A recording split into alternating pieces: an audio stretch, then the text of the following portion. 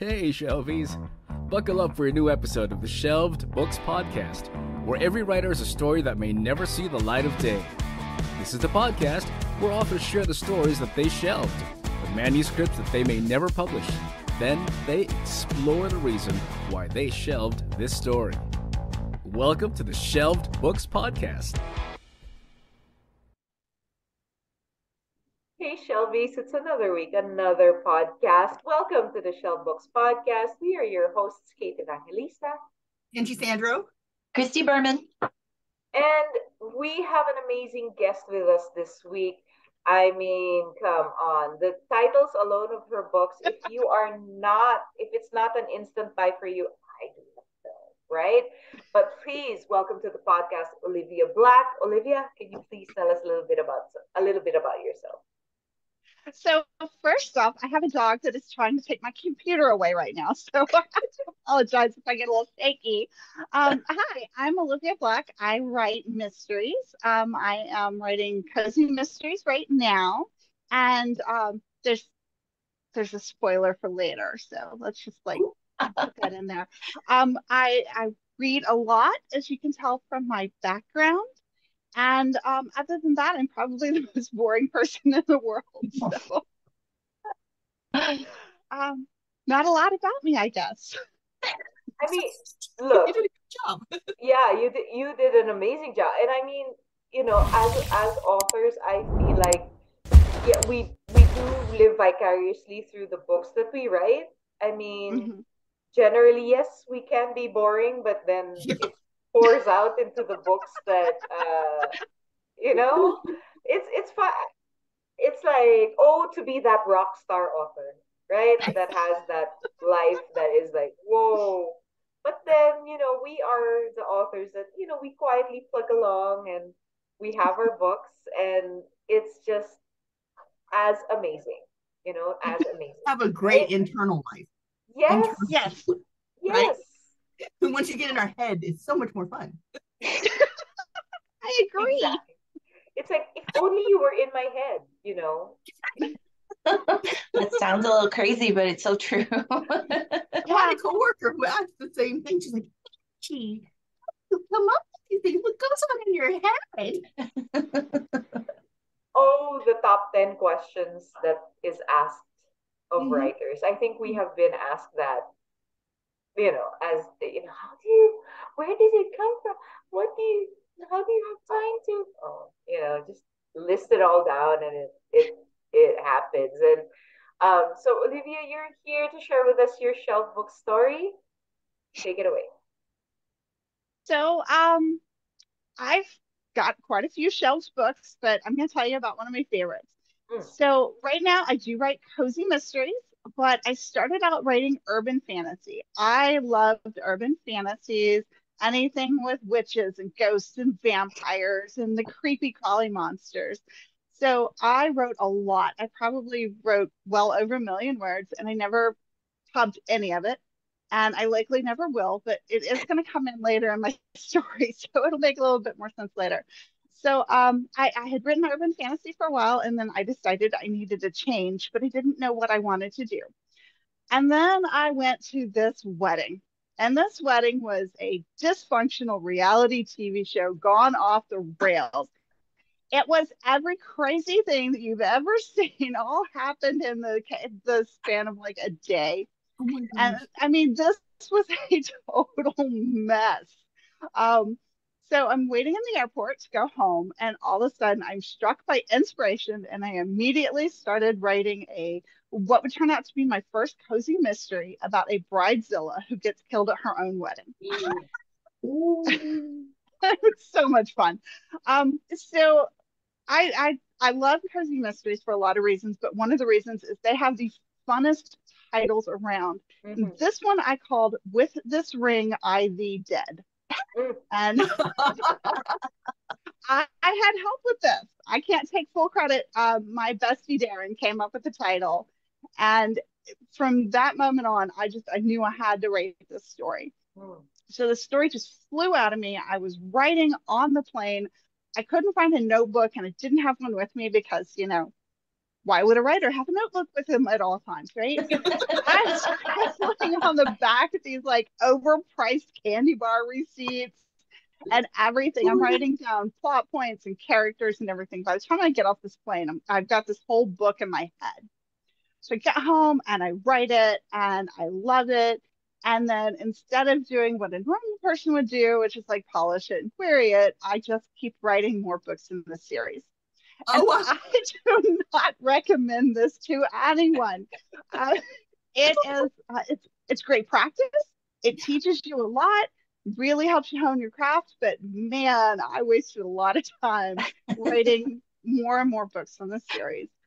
But then I did decide that I wanted to try to get them published. I queried, I got multiple offers on this book with multiple agents, and I went ahead and signed with my dream agent. You know, like you have this list of like, oh, these agents are too good for me, or I could never. I got that agent. I'm so excited. I was so happy. So we went on pub with this book, or we went on sub with this book, and that means that the book went out to multiple editors at multiple houses, and absolutely nothing happened. So it just died on sub, and I was so sad. But my agent, being a very, very smart agent, said, keep reading, keep writing, this is going to happen. And then they were having a conversation with an editor, and the editor said, you know what? I'm really looking for somebody who like writes unconventional cozy mysteries that don't like really fall into what we think of as a cozy mystery. And my agent went, oh, I got somebody for you. So that eventually came out to be Killer Content, which is a Berkeley book, came out in 2021, and it's part of the Brooklyn Murder Mysteries. I've got Killer Content and No Means of Escape, set in an escape room in Brooklyn. So, I mean, a lot of fun. That is such a great idea. And that's part of like I don't really write the conventional cozy mysteries because the cozy mystery is supposed to be set in a small town. And here, these are set in Brooklyn, which is, you know, not a small town. But then it's got this really small town neighborhood vibe to it. So it still works. So that's how Killer Content came into being. And then eventually I started writing the Record Shop Mystery Series with Macmillan. It's St. Martin's Press, and it starts with Vinyl Resting Place, which is out now. And the original shelved series with the wedding and everything, it didn't have a strong enough hook. It wasn't cozy enough. So I don't think it will ever be published, at least definitely not in the original format. But if I were to write it again today, I would write a completely different kind of story, but I would still use those characters, and they live in my head. They are still screaming to come out. And there are some scenes from that book that I desperately want to see the page because they're really fun. And there are other scenes from that book that are so completely off the cozy genre. I know I can't use them, but at the time I didn't know enough to know. Yeah, I can't do that. So and the town that book was set in was a little Texas town, and I used that as the blueprint for what is now Cedar River, Texas, which is where the Record Shop Mysteries are set. So part of that book is always going to live on, even if it never sees the light of day.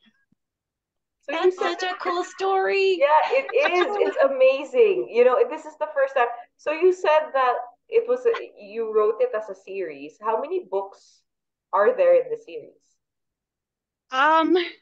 There were 4 books in the series, and then yeah, I know you're not supposed to keep writing it. Anybody who's watching this, if you're trying to query a book, don't query a series. Maybe if it's sci-fi, but not if it's cozy. And then I realized how I'd missed the mark on a couple of the cozy things that you're supposed to do. You're supposed to have a really strong hook. And with cozy mysteries, there's all sorts of rules. There's no sex, there's no blood, there's no violence, there's no cursing. So they're very, very clean mysteries. And I hit all that. But then it's supposed to have a really strong hook. Like the main character is a baker or works in a yarn shop. And I didn't really have a good hook on this story. So I kind of missed the mark, which is probably why it died on sub. But who knows? I might reimagine it later. So the main character in the story, was she just a person who was there? What kind of person was the main character? So the main person in the story, her name was Arlie, and she had left this Texas town as soon as she could and was living in the big city. I think she was living in DC, and she had string of bad luck, ended up having to move back to town, and it was her ex-boyfriend's wedding that the bridezilla had invited her to as a like, hey, look at me, I'm marrying your ex, and she shows up and then the bride dies. So For cozy mysteries, I'm not really as familiar with cozy mysteries. Could it be like if she was like a wedding coordinator? Coordinator. Can I get that word out there? Yeah. Something like that. Would that work? That's actually one of the that's one of the hooks that my agent suggested, and I know nothing about wedding coordinators, so like that would be the stretch for me. Like I'd have to find more about that. So writing about books and coffee and record stores, I mean these are things I know a little bit about. It's a little easier for me. So, like when you were writing this series, is it the same character in each book, or is it like do you take different characters from the first book, give them a book, and then different characters from the second book, give them a book, or is it just one character all throughout? So for a cozy mystery series, it should be one main character, and then their friends, their family become characters, and even the town that they're in becomes a character that goes forward in the books. But it's always like one main character. And I try to do things pretty much as unconventionally as I can. If I can bend a rule, I'm going to bend it. So when it comes to Vital Resting Place, it takes place in a family record shop.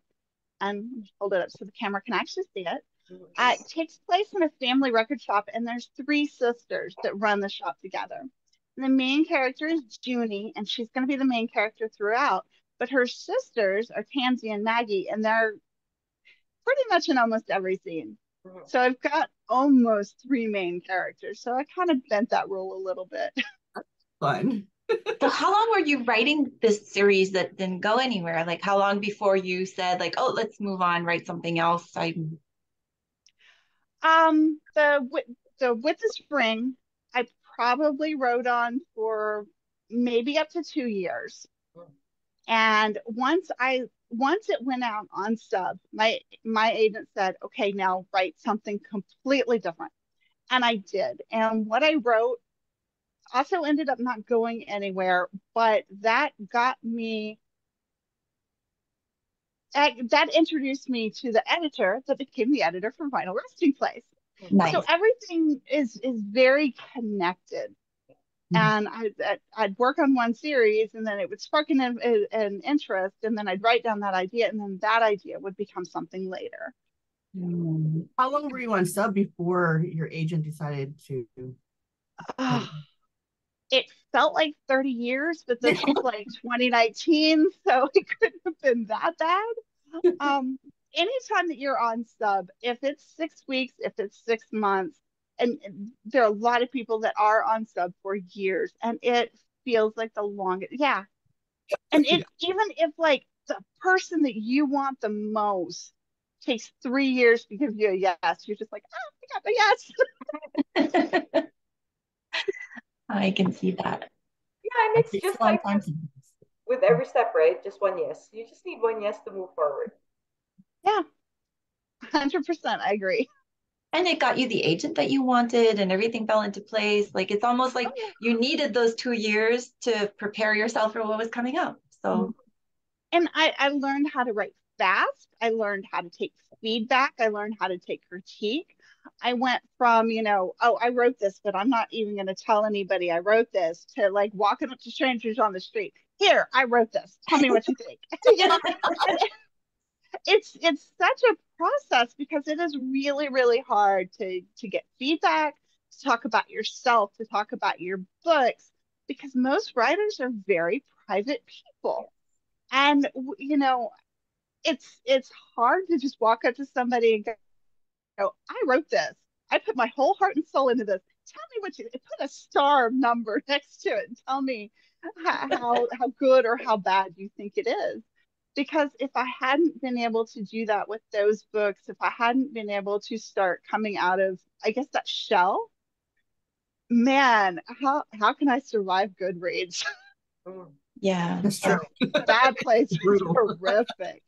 Right? It's like, oh, you misspelled a word on page 59. And then you look at it and you're like, no, actually, that's the American English spelling of it. So No, it's happen.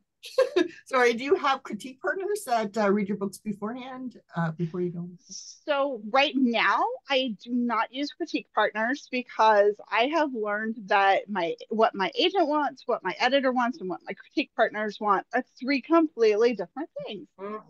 So I have a lot of people that I bounce ideas off of or that I work on. In fact, book 3 in the Record Shop series, the first 2 chapters have a very specific skill in them. And I know a lot of people who know a lot about that skill. So I asked them to critique those 2 chapters.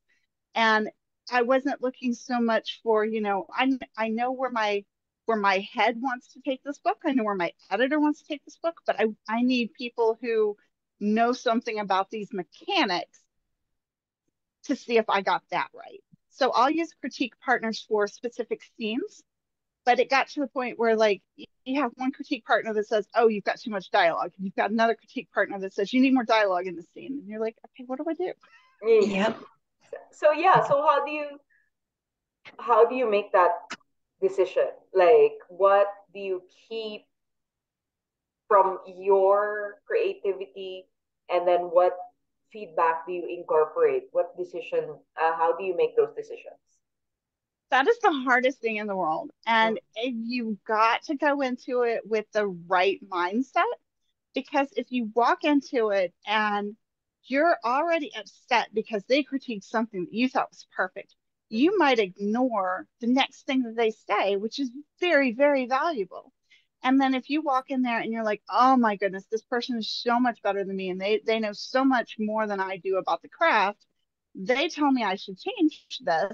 Then you come back and it's like a year later, you read it and you're in print and you're like, oh no, that's wrong. So it is so difficult.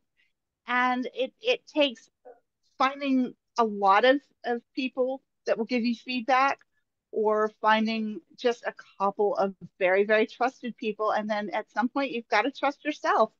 Yeah. Now I have a question that's going to bring us way back into the past, because you said that you wrote urban fantasy at the beginning of all of this. And I was wondering, is writing something that you always knew you wanted to do, or was it something that you did on a whim, or you had to stop the voices in your head, or how does that? That's me, so I don't know personally. Legally, I can't say anything about the voices. No, I actually have written my entire life, and a lot of times, in fact, I was talking to a friend of mine from college the other day, who the first thing she said was, I didn't know you write. I was like, yeah, because I didn't tell anybody. But I've found notebooks from when I was 3 years old where I like wrote little squiggly lines, and I thought I was writing down my stories. I can't read them. They're in a different language. But my entire life of just, I don't know that I ever wanted to be an author and like put myself out there, but I have always written. Always. So like what was the initial career path before you realized, oh, authoring is actually a career? So once upon a time, I wanted to be a lawyer just because I like to argue with people. And then I realized, without getting political, our justice system is broken, and I don't know that I'm strong enough to fix it, and I don't know that I'm strong enough to survive in it. So I went, nope. And so I walked away, and I actually got into computer programming after that. Interesting. So what which is a got you language. what got you to write the very first like Yeah. full length urban fantasy? Like you're sitting down, you're saying, "This is it. I'm doing this." So I'm on the metro, live in DC, and I was on the metro and I saw something out of the corner of my eye that was, like a flash of a reflection in a tunnel. And it kind of looked like a little creature, like hanging outside the window, very like creepy monster stuff. Yeah. And so in my head, I created this whole world based on the things that kind of happen right on the edges of your vision that you don't really notice. And that every once in a while you catch a glimpse of, and then you get sucked into it. And so that's what I started writing. I started writing those stories, and I I loved I love that series so much. I got the initials of that main character tattooed on my body as Oh, a wow. "you're going to do this." So I did write. I did finish books. I learned how to write. I learned how to write quickly. I learned how to do a plot and carry it through and do a series. And so I learned a lot from that. And it actually, if I can segue, Yeah. it came around full circle for me. So I don't know if y'all saw this, but just this week we were able to put out an announcement that I am doing a new series that is not a cozy. I am writing a new mystery series that is a darkly humorous supernatural murder mystery Ooh. that follows a ghost and the new living occupant of her apartment. They team up to solve a series of seemingly unrelated murders in their Boston neighborhood. And we pitched it as a Finley Donovan is Killing It, which is like one of my favorite series of all times right now. Meets Murders in the Build or Only Murders in the Building, which is hilarious. Mm. And it's got supernatural elements. It's funny, but it's dark, and it's not a cozy. First book is called Afterlife. It's going to be on the shelves in fall of 2024. So I've Oh got my my God. supernatural mystery now. I got to combine urban Congratulations. fantasy and mystery. Congratulations. Yeah, see that this is a testament to just not giving up. Like even for example, if it's not working out in one genre, then you can switch to another, and then eventually it full circle finds its way. Because sometimes what you begin with is not necessarily what you end up at, but Yeah, the things like you mentioned, the things you learned, you then can apply to future ideas, future. It's not like just because it didn't work out the first time around that you can't write it anymore, and a hundred that's percent. and that's so heartwarming too. And thank you for sharing that with us, because that is definitely something like going from a shelf book to, I think the through line here is just really not giving up. You just have to Yeah. keep going, keep plugging away. So, but piggybacking on Christy's question is that when did you make the jump from urban fantasy to cozy mystery? Because it is a bit of a, they can be opposites in the wheel. So Oh, yes, Angie. definitely. One is very dark and it's very graphic, and then I've got one that is very very light, very. I hate to use the word cozy to describe a cozy mystery, but there's no gore, and it's very sweet, and the characters, most of the characters that they interact with are nice people. Mm. And even oftentimes the killer turns out to be a nice person, which is always kind of fun if you can like work that in, that it's a nice person that just had a bad day. Mm. And it's a little bit easier to almost imagine yourself in a cozy mystery, as long as you like move to a sweet little town in New Hampshire and open up a bakery. Then I don't know that I want to see myself in an urban fantasy because those things are Oh. scary.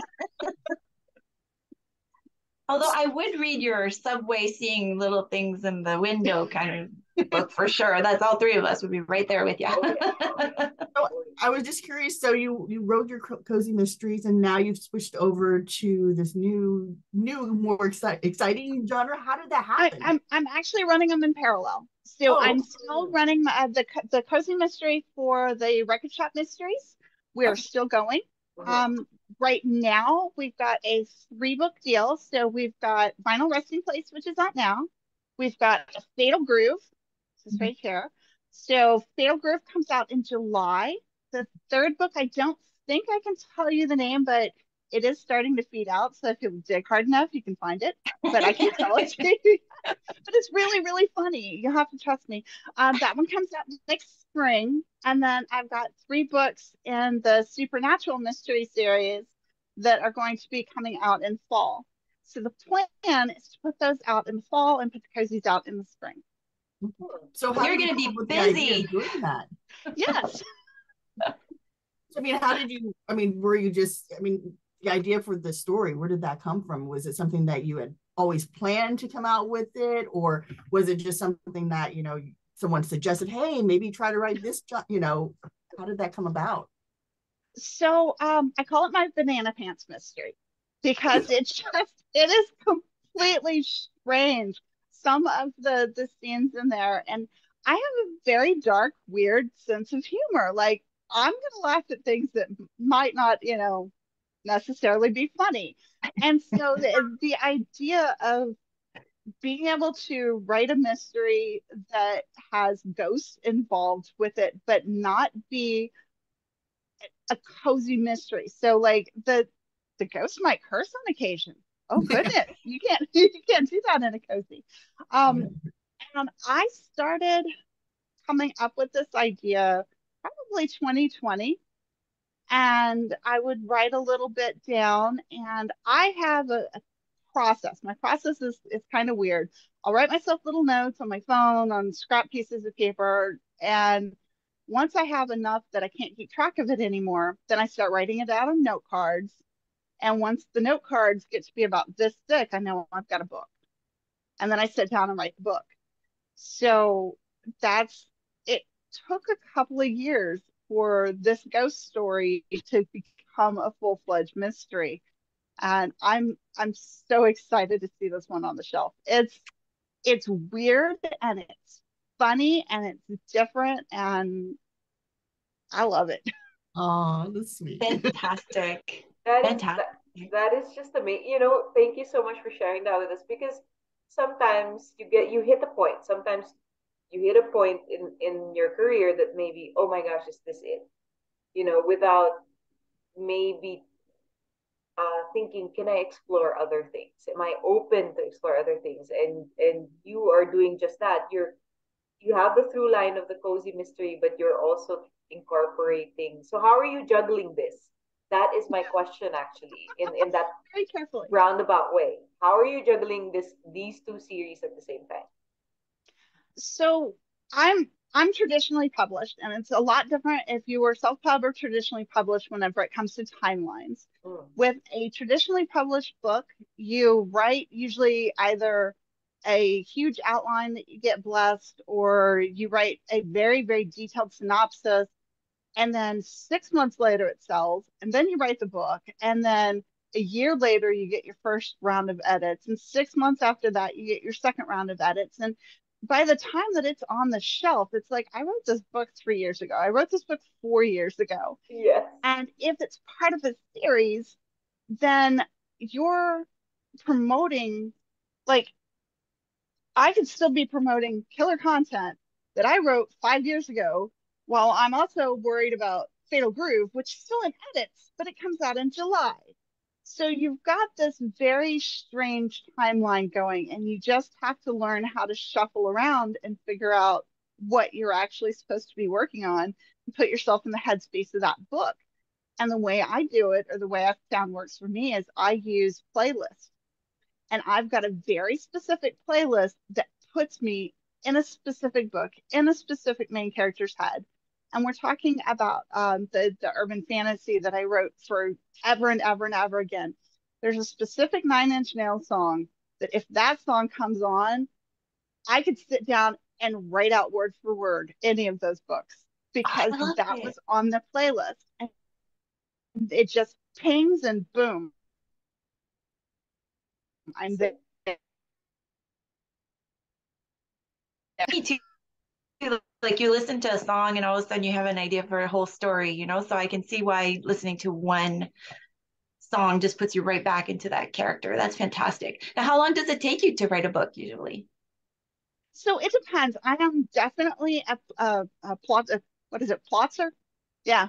I, I I will write ideas and ideas and ideas until it actually becomes a coherent book. And then I put I was talking about this note cards before. Wish I had a stack of my note cards I could show you, but like they get pretty thick. And then that becomes my outline.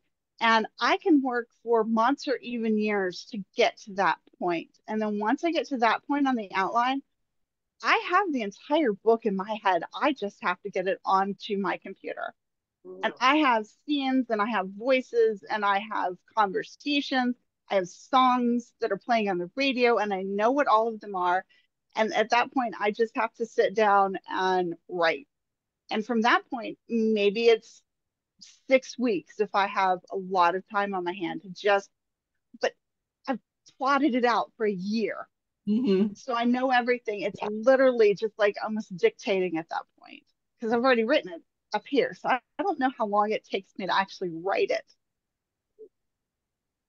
I have to commend you because I think a lot of us, I'm including myself in this, is like you have an idea and you get so excited. And I'm a plotter, so I will go and I will outline and then you just can't wait. You have to start writing. But I love the idea of just waiting, relax, take a breath, write, like think about it some more. That's good. I've got a book that came to me whenever I was really, really busy. And this entire book came to me in like the course of 2 days. And I was busy. I had edits due, I had a manuscript due, I think I had a vacation planned. I mean, it was like I had no time to sit down and write this book. So I sat down and wrote down everything I knew about this book in outline format so I wouldn't lose it. And that turned out to be 9,000 words of my outline. Like I said, I mean, this entire book just like popped into my head. So I've learned to write down as much as I can and put it away until I do have time to write it.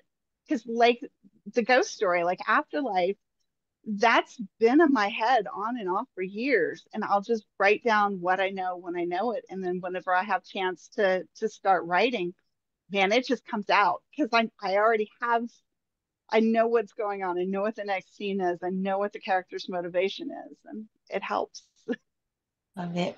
So at this point, do you encounter a project where it's just not working? Yeah.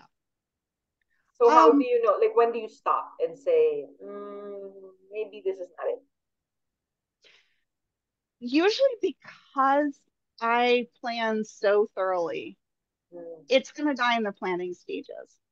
And I kind of have a rule for myself that I will not put pen to paper, fingers to keyboard, however you want to call it, until I have the first line down. And when the first line of a book pops into my head and I already know what the book is about, you can't stop me then. I'm going to lock myself in my room and write until the book comes out. So there's a lot of, I've got a folder on my computer that says stupid stuff that's never going to see the light of day. That's the name of the folder. And it's snippets and it's ideas, and I write them down because I have to. But usually, if a project's going to fail, it fails in that folder. It just never goes anywhere. Yeah. So will some of the urban fantasy trickle into your paranormal mystery? Will we see like I would love that. I would absolutely love that. I mean, and the urban fantasy, I didn't want to just write about I like werewolves. Werewolves were really big for a while, and I love werewolves. I love the whole genre, but I didn't want to write about what everybody else was writing about. So I would write about gargoyles, or I would write about, like a different kind of shapeshifter or whatever, just to challenge myself. And I can see some of that trickling into the ghost books. that'll be so cool. I can't wait. Afterlife is so much fun. Yes. You can do so much when you have a ghost. I think that's the new. I think ghosts are making such a resurgence right now because I'm seeing a lot of books as well with like ghosts in the And TV not shows. necessarily, yeah, not necessarily in the mystery realm, but in a lot of genres, ghosts are popping up, and I'm liking this because for a while, when you had a ghost in your book, it's like no no no no no no, we don't. It's not gonna work. Ghosts not gonna work unless it's like a horror. Even then, even in horror, ghosts were like, nah, you know. But at least now it's like finally ghosts are getting the appreciation that they deserve in the space, in the publishing space, and we are so um just it's just so interesting to hear this process from you, Olivia, because um this is a different way of writing, definitely. Because we have encountered those that, okay, I have an idea, I will write it down, and then we'll see where it goes. And then there's the, I will outline everything and then I will write. And then there's you who you it percolates. You percolate, and and question, how big are the note cards? I just, is it like the biggest size, or is it No, like they're like the little index cards. yeah, so like the 3x5, or Yeah. the, oh yeah, And then so do they you will get thick, yeah. and you write scenes on them? Is that it? Mhm. I'll write scenes, I'll write plot points, I'll write little snippets of conversations. Sometimes it'll just say need another suspect. And then later, as I'm thinking about it, I'll flip that card over and I'll fill it in with ideas. And then eventually that becomes a scene of itself.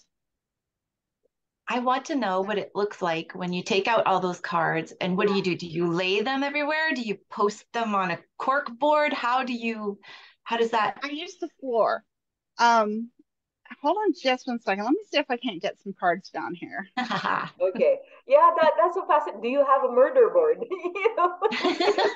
I do not have a murder board. Like with the strings and Yeah, everything. that's right. Except it's like all note cards, and then string them together. I would love to do that. I don't really have the space to work with, and I'm usually working on multiple books at a time, and so it wouldn't eventually it wouldn't make sense. You know, So though, they should have an app for that. You know, something that you could like put the, yeah, no, sorry. Go on. no, that would be great. I would love to be able to do that because then you can see it. But for me, the good thing about the note cards is I can shuffle them. I can.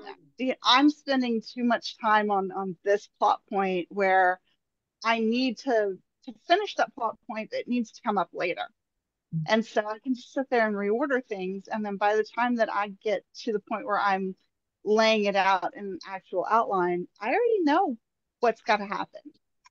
That And is so even if what's fascinating got to because happen is, figure this out.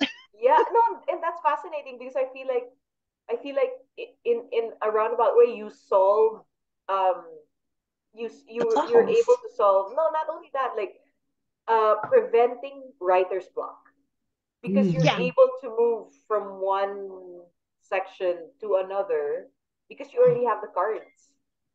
So you yeah. don't just get stuck That's on so one thing amazing. and just obsess over it forever. Not so true. Okay, it's so true because even as she's thinking about it and you're writing more cards, like you're not writing yet. So if you get writer's block, it's not even writer's block, it's thinkers, and it's not even thinker's block. It's just like I love it. Yeah, you just And it's kind of just like percolating in the back of your head while you're thinking. Um, um, Hold on. No, that's I'm trying to get the cards. okay. Um, We are excited. We are waiting with bated breath here because yeah, because that's, in all honesty, that's a good method, I think. And I'm so happy that we were able to talk to you and we were able to unearth this method because I want to try it, and my connecting question there is, are the cards different colors? yes, Oh my gosh. there's so many colors. Sometimes I will try to actually color coordinate, like on this book, maybe the characters are yellow and the big clues are pink and the little clues are blue. And so also whenever I look at it, that there's going to be a lot of characters up front whenever you first start a story, and then more characters come in and they're sprinkled in later, but you kind of want almost a rhythm, and you can see the rhythm in the colors if you use color codes. But then I run out of like pink and I start putting plot points on green, and then it doesn't make any sense. But I love this idea. Yeah, I have to try that too. I love it too. With the It's color like, code. Yeah. I And the think it's colors make perfect my for us. yes, like the colors make my writer's heart so happy. Like it's like, oh, Right. Yes, and maybe I like, should have brought some of these downstairs with me, you and know, I like didn't. different colored pens yeah, and maybe sticky notes. Oh my gosh, we're going to Staples. That's what yeah. we're doing. Right. Sticky notes are That's the right. best. They are like different colors, different. See, you have unlocked. This is what we love about this podcast, and that we continue to discover with every guest that we talk to. It's like there is a million ways to write. There Mhm. is. It's like there is no Yes. one way, and once you find your way, it's like magic. And then you get to share that with everybody else, and you're like, so now someone who is watching or listening to this is like, I'm gonna try that Mhm. because we're gonna try that, you Oh yeah. know. We want to try that. And it's whatever works for you, because the important thing is trying to figure out a way to order your thoughts, and whether you order them on paper while you write, or whether you just, write down a bunch of ideas and let them sit in your head. I will lose my train of thought, and then I've got, I glance down the cards, and I can remember how I was feeling when I wrote those notes. Wow. So it might not make sense to anybody else, like, you know, fuzzy shape out window. That doesn't tell anybody anything. But in my head, I'm like, I'm on the metro and I'm listening to my music, and it's a crowded train and it's dark and the lights are flickering, and I look over the side of my and I see something moving outside the window. And so I can write myself a note that just triggers my personal memory. Yeah. And so I don't have to keep it in my head at all times. I can work on other books. I can edit other books. And you guys had asked earlier, like, how do you flip back and forth? And that's how I do it. Nice. And that makes sense. It makes a lot of sense because you can literally compartmentalize. It's not just Mhm. all in your brain, or I want I uh, know. I have an idea that I think will work. But so while if we're still waiting for the cards and we really want to see it, if we are able to, but let's segue into Christie's speed round questions. Oh Christy, take it no, this away. Oh no, this it's is gonna be going to so be much real fun. fun. It's It's so fun. fun. It's so fun. Give me questions. Yes, and Okay. it's really simple. Like I mean, one word, a paragraph, a whole like I mean, whatever you want to answer, and they're really fun to answer. And we get to know you better, so that's all it is about. So you ready? Sure, I'm ready. The first one is, what's your favorite activity on a day off? Watch hockey. Which team? So I'm a Caps fan. I live in DC. I'm a huge Caps fan. We did really bad this year, but that's okay. Um, Oh, but yeah, whether it's going to a game or um, anything, it's just watching hockey at home, going to a high school game, going to a pro game. It's whatever it is. And I got, huge Habs fan here, like Montrealer. So hey, we that's can be okay. friends. If you had said Rangers, I'm not sure. If you had said No. Boston Bruins, it would have been like, I'm sorry. But Caps, we can be friends. It's good. So Um, I have to admit, I'm rooting for the Bruins right now because the Caps are out, and the Bruins have had such an amazing year. They deserve it. no, I'm sorry. We can't be friends now. I'm sorry. It's Oh, just that. okay, that is Sorry. the end of the speed round questions. Just so you know, Sorry. I'm rooting for the Wild. But anyway, would you Okay. rather would you rather cook dinner or bake a cake? Um, I'd probably rather cook dinner Mm. because desserts, I would like that handed to me. I don't want to have to work for a dessert. I don't want to have to clean it up. I want to sit down and eat a cake and not have to worry about it. But dinner's fun. I can make dinner. I like the way you think. That's good. Which part of the day do you like the least? Oh my goodness. I am not a morning person. I'm not a daylight person. I'm the person, like, I could be a vampire. I yawn all day long, and I'm like, oh, I'm so tired. I can't wait till nightfall. The sun goes down, and I'm like jumping around. Like, I'm alive.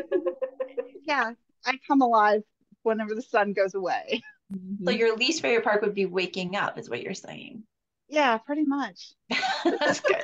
I can do that. I typically wake up with a small dog standing on top of me. It's not the best way to wake up. Is the glass half full or half empty? It depends on what's in there. I mean, like, if it's water, then I guess it's half full. If it's whiskey, it's half empty. So, I mean, Best answer we've ever had to that question. I love it. So good. Okay, this one I wrote down for you just because you write crime. If the FBI were to review your past internet searches, would they be surprised, intrigued, or concerned? probably concerned because I definitely look up, like, what kind of, what would this poison do to your body? So this is also where I admit, y'all asked earlier what I originally wanted to do, and I originally wanted to go into law, and so I ended up taking a bunch of criminology classes whenever I was in college. So I took a blood spatter course. I took a whole semester where we worked at a body farm, which is, if you don't know what a body farm is, it's where they take dead things and put them outside and see what happens to them. Yes. So Learning the different stages of decomp. Yeah. And it comes in really handy whenever you're doing criminal investigations and when you're trying to put together a case, and it also comes in handy if later you decide that you want to write cozy mysteries. Oh, phew. That's what you were gonna say. Okay. Yes, I only write about murder. I've never thought about murder. Anybody? No confession on this podcast. Disclaimer. I bet your roses are very beautiful this year. She has a beautiful garden. Yes. Number 6. If you could travel back in time, would you go to the past or the future? Oh my goodness. I'd go to the future. I already know what happened in the past, and you can't really change it. If you change it, like, you can change the worst day of your life, and that changes who you become in the future. I don't want to do that. So, I've already lived through the worst day of my life, well, so far. I don't want to have to watch it again or go through it again, much less try to fix it and end up making things worse. Yeah. So totally agree with you. Number 7, have you ever won a contest? If I ever won a contest, I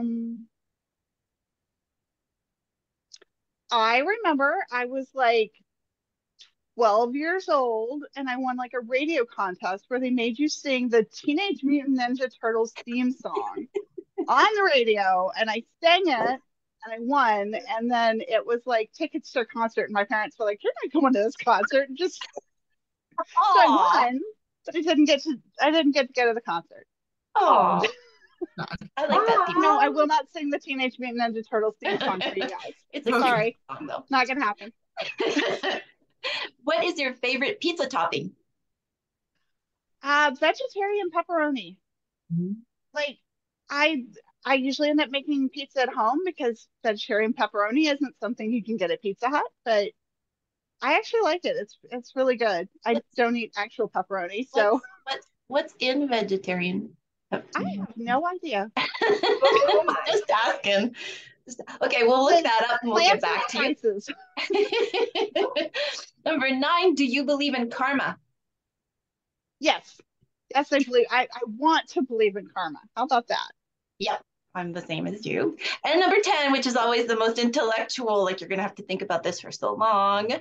Do you think that what happens in Vegas really stays in Vegas? Yes. And that goes back to hockey because, and see, this is my hockey nerd coming out. The first year that Vegas had a hockey team, they did amazingly. They won pretty much all their games. And there was an article that just came out last week that the reason why that happened is because all the other hockey players got to Vegas, got drunk, stayed up too late, stayed in the casinos all night, got on the ice, and just pretty much fell on their faces because they're all hungover. And that's the reason why Vegas had such a great inaugural season. So what That happens makes in so Vegas much has sense. ripple effects through the world. So that's my nerd side. And I have my cards. Oh, Show us, show us, show us. show us. So I told you guys that I had a book that came out of me, and like I knew what the whole book was immediately, and I wrote like this 9,000 word outline. These are the cards from that book. Oh my God. That looks And so cool. And like I don't know, it's about that big. But It's like what, an not inch and a half, an inch? that's not done yet, right? I mean, or is it done? I haven't written it. I believe that the outline is done. I'm working on a bunch of things right now, and I don't have time for it. But It's yeah, waiting. everything has got like some of them have things on the front, but I'm trying to show you things that don't have them on the front. But then I'll just have like a paragraph, Yeah. and it keeps me in track. I love I that. don't know. Oh, And this one was weird because it's a dual timeline. So I had to keep track of two different timelines at once. And I have anything that's white happen in the past. Anything that's on color is happening currently. So Olivia, that's you're making me so happy. I'm just so, it's just a feel good just seeing those cards. I don't know, like if you, Kate and Angie, feel the same way, but it's just like, oh my gosh. Also, it's it is an tangible. organizer's dream. Yeah, because I can't write. I have a hard time writing an outline, but I think that having it on note cards where you can just write it down, and then you have something in your hands, you have it color coded so you can figure out where it is, and you just put it out on your bed or hang it up on a wall. It would make it so much easier to keep track of what's going on. I love that idea so much. So much. And if something's not working for you, you come back later and you had this crazy idea that you wanted a car crash in chapter 3. So you write down I want a car crash, and then later car crash doesn't work for you. You skip that card. It makes it easier to write the whole book. I love it. I love that idea. Thank you so much for sharing that. it seems so simple, right? It seems so simple. I never thought of it that way. It's like you want a car crash, but then now you don't want a car crash, so you just remove the card from my mind is Well, so of course, you don't blown throw right the card now. away. You store the card in Yes. your discarded card drawer or something. Yes. So in case I do want that card back again. And I just love the idea of like if you want to see what the characters, you go to the yellow card, or the the love scene, you go to the pink card or whatever. Like it's just it's brilliant. Brilliant. And it is. I used to store them all in like these little card boxes that I got from Staples, and I loved them, and they ended up to be too much. And now I store them in Ziploc bags. So I can just, I've got a whole book in this little Ziploc bag, and It's complicated. don't lose it. And then like the name and stuff I'll write on other pieces of the bag. And yeah. Beautiful. Awesome. It's so low tech, and I love it. It is. It's tangible, like Angie said. And I was going to say, like, because we grew up with flashcards, when we're trying to learn something, flashcards are always such an easy, accessible way to memorize something or learn something. So it's almost that. It's like you've made flashcards for your book, and that actually helps put the book together. My mind is so blown right now. I am suddenly so excited again. It's like you never know where inspiration will take you, and definitely we go into these podcasts not expecting anything, and it blows our minds each and every time. And you have given us every time we learn something new. Yes. Yes, and you have taught us something. See, it's like that. You go from a shelf book to use cards Yep. Just use cards. I'm going to Staples. That's what I'm going to do. Yeah. Just get lots of colors, and I like the light colors because they're easier to write on. Yes. I got these one card like set of cards that are like dark blue, dark purple. I love dark blue, dark purple. And you can't write on that. You can't see it. Silver. Okay, I would never have thought about that because I probably would have gotten all the dark cards and like all my favorite, like neon colors. Right? The neon colors are actually great because you can find those in your deck. Because like if you're like thinking of it like a deck of cards, like if I've got a neon pink card that just pops up, I know that that's important. So if I'm thinking about a scene, I can flip to that neon pink card and I know what's going to happen there. I love that. Now, do you ever like just one last question? Do you usually like can you get those, like those little rings and just like hook them all together? Do you ever do that? So you don't lose them or I could, but I think that's what I use the little Ziploc bags for. They also make a box if you don't want a Ziploc. But I changed order, the that's order right. of the cards. Yeah. And also like while I'm writing, so if I'm writing and I'm like going through the scene, I'm like, I don't want to write the scene right now. I will turn that scene sideways and then just keep going. So if they were stuck together, I wouldn't be able to do it. It tells me where I'm at in the deck, and it's just I don't know. Olivia, I think you could write a whole book about this. Yes. A method, I'm method. sure you got the right idea there. somewhere. No, but you've made it in such a way. I mean, yes, it could be taken from, it could be an idea. It's not necessarily like a new idea, but the way you put it together is so accessible that makes writing less intimidating because you have all the information there. You don't have to like, and then like you said, if you don't want to write a scene, just turn it over or remove the card or whatever. Yeah. And so, Shelby, if you are listening to this on any of the podcast platform, I suggest go to YouTube as well just to see the cards because it's like, yay, Yeah, it's visual. Yeah. Yeah, it's worth And seeing the if you visual. ever look at my Instagram's a mess. It's just like whatever I'm thinking that day.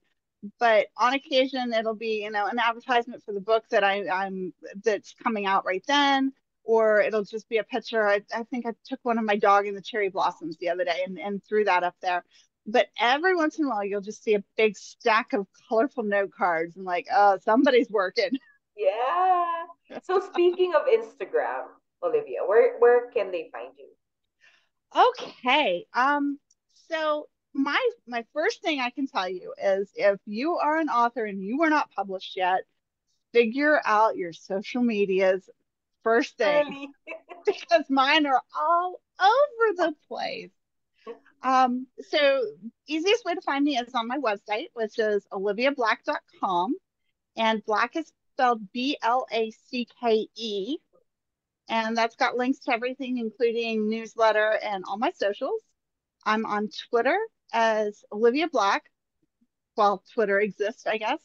I'm on Instagram as Olivia Black author, and then I'm on Facebook as author Olivia Black. So, like I said, sort yourself out before you actually get started because then they like print it in your books and you're like, well, I can't change my Facebook name now. I love it. That So I'm all over the place. No, but I think, in all honesty, it fits your persona and it fits what you write. And now I can't, I am definitely going to uh, pre-order Afterlife because I want to see what's going to It's not up happen. for pre-order yet. I know when it comes out for pre-order, I'm already putting it in my mind that I want to pre-order it because I mean 2024 cannot come soon enough for this for me and this book. And so we've talked about, so what are you currently like focusing your energies on right now? So right now I'm focusing on the Record Shop Mysteries. And like I said, Vinyl Resting Place is in bookstores now. Yes. And then book 2 is A Fatal Groove. It comes out in July 25th, I believe. book 3 comes out next spring. That's one I don't think I can tell you the title yet, but it's really funny. Well, all the more reason, Shelby's, to follow Olivia. Go visit her website, check out her books, so that you can anticipate the third and final. Is it a third and final installment, or do you think there will be more books in this, in this world? It's the third in the series, and hopefully this series is one of those, like, it goes on for 30 books. But I don't control that. Readers control that. Publishers control that. Platforms control that. I don't control that. I could write about Junie and her sisters for the next 30 years and be perfectly happy. I mean, she works in a record shop that sells coffee. So I basically spend all day in my head surrounded by these amazing vinyl records and thinking about coffee drinks. And all of the coffee drinks, they have these amazing little punny names. So, like, one of them is I only want to be with brew. Would be like the coffee of the day. So I'm like, I'm writing puns all day and I'm having so much fun. And then Junie's got her friends and she's got her sisters and she's got her community, and she's kind of got 2 love interests, which is fun to write. So yeah, I could write the cozies for, put out one every year for the rest of my life, and I'd be perfectly happy with that. So would we. Fun. Yes, we would too, because then that would give us more to read in the future from you. And my last question is, hockey cozy mysteries. I would love that. First buyer right here. Yeah.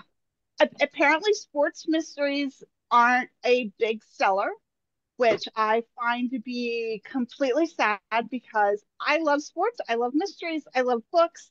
I've got a friend who writes baseball cozies. Let's see. Can you see that? Nicole Aslan writes sports mysteries. First one is Murder at First Pitch. I love these books so much. The second one just came out. And then I've got a lot of friends who write hockey romance. And let's see if I've got some hockey romance up here. I've got some amazing hockey romance, but I would love to do a hockey cozy. I may or may not have already written one that hasn't sold, but yeah, I love sports books. They are fun to me. Yes, they are, and they're fun to read too, because it's like, And Olivia, thank you so much for joining us. You were a delight. Yes. We loved it. We love learning new things, and we love being able to explore a different side of the writing process. And thank you for gracing the podcast.